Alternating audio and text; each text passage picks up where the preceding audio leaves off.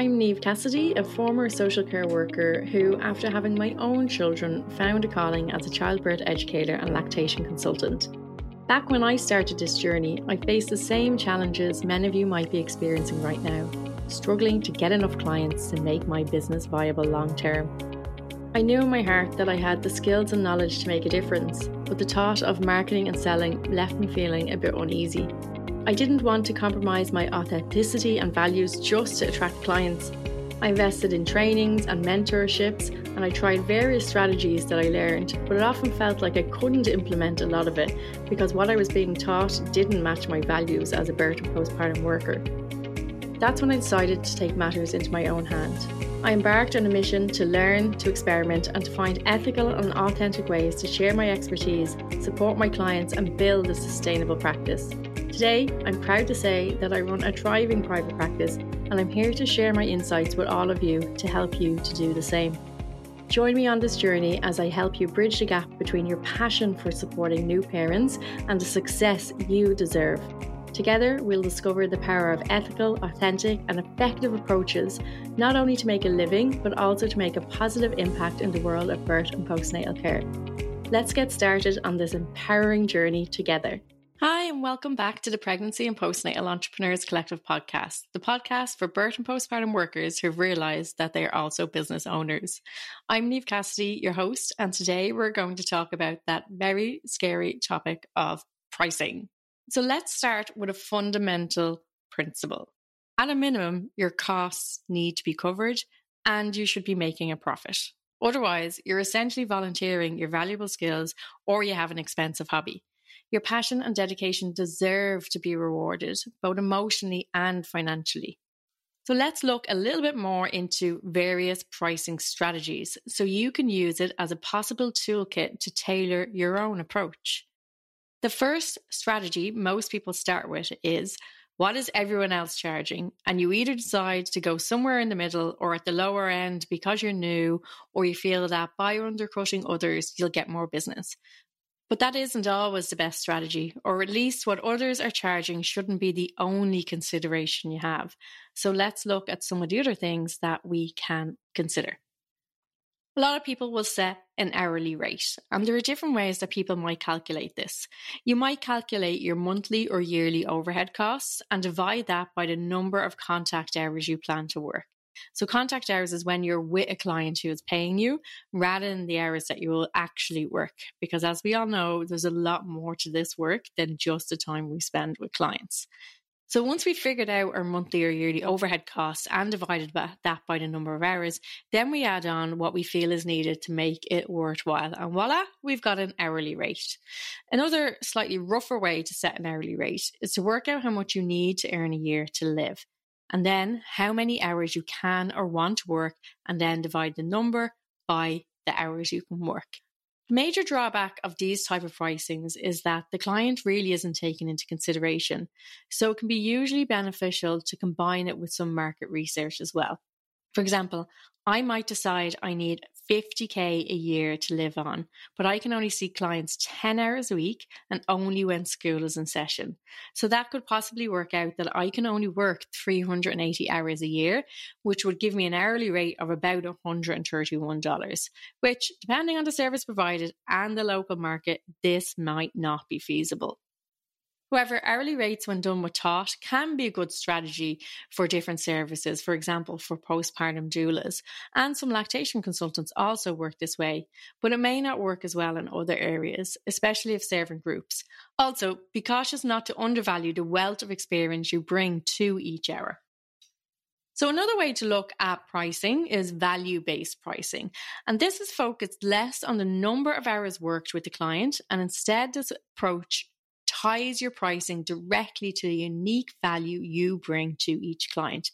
It reflects the impact your services has on their lives, both practically and emotionally. Birth doulas are more likely to consider value-based pricing as the number of hours worked can be variable, but this way of pricing is worth considering for all birth and postpartum workers.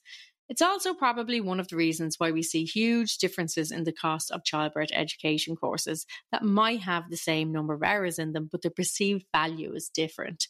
For example, typically hypnobirthing instructors seem to charge more than traditional childbirth education instructors. While there will also be exceptions to this, it does seem to be one of those things I have noticed. In conjunction with hourly pricing or value-based pricing, some people might also look at package pricing. And this can be a way of serving people with different needs and different incomes or insurance cover. You may have low cost to high cost services that people can choose from. For example, I have a pre-recorded breastfeeding in hospital class that costs just €20. Then I have various types of one-to-one consultations and then support packages of up to €400. This allows people to choose the level of service they need or what they can afford. Birth and postpartum doulas can also consider packages as a way of serving clients with different levels of finances and different needs. And really, any birth or postpartum worker can look at package pricing. Another pricing strategy you may have heard of is premium pricing, or I've recently heard it described as psychological pricing, which feels a bit off to me. But it's where you position yourself as a premium service provider, offering an exclusive top-tier experience. This strategy emphasizes the exceptional value you provide, allowing you to cater to clients at a much deeper level, but also possibly to serve less clients and still have a reasonable income. If you think of the world of childcare, for example, there can be babysitters, people who mind children in their own home, nannies who come to people's homes, and then also premium nannies who charge far more than the average going rate. In a way, this can also be viewed as value-based pricing, or it can be that someone just decides that that's what they charge and work on positioning themselves as a premium provider. There's nothing wrong with doing this, but it's even more important to really get to know your ideal clients so that you can understand them and appeal to them at those higher price points. So being able to appeal to the people that can actually afford your premium price services. So now we've looked at some pricing strategies you might consider. Let's think a little bit more on why it's crucial to avoid the pitfall of basing your prices solely on what others are charging.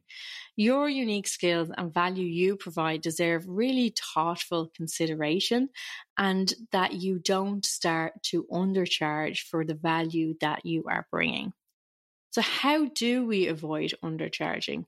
It can be really tempting, especially for new birth workers, to undercharge or to offer loss leader pricing. This is where we undercut what the general going rate is. Or as mentioned before, people might feel that they can't charge the same of others who are doing it longer. While this might attract in initial clients, and it can be a way of getting those first few testimonials, it can also create a perception of lower value in the industry, and it may lead to you burning out and having financial strain, which means that you don't continue the work. I'm reminded of a recent conversation we had in our Facebook group. I explained how there was a time I offered a 5.5 hour in your own home childbirth education class for just €150. Madness. And guess what? I had hardly any bookings. Can you relate to that? Does that sound familiar? Having ridiculously good value prices, but still not being able to book people in. Whereas now I charge double that, and the class is slightly shorter, and I get more bookings.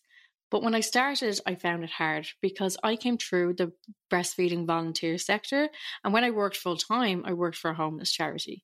I also come from a working class family, and most of the time we had enough, but never more. I had some serious money blocks about charging. I care about social justice and I care about people being able to access services. But here's the thing. Now I charge more. Not only do I get to serve more clients, but I feel less stressed about taking time out of my paid work to volunteer. If I was still undercharging, I'm not sure I'd still be volunteering. By charging my worth, I get to help more people for payment and for free. It's important to avoid getting burnt out, and one of the ways to do that is not to undercharge. Taking care of yourself is not just a personal consideration, however, it's also a crucial aspect of providing quality services.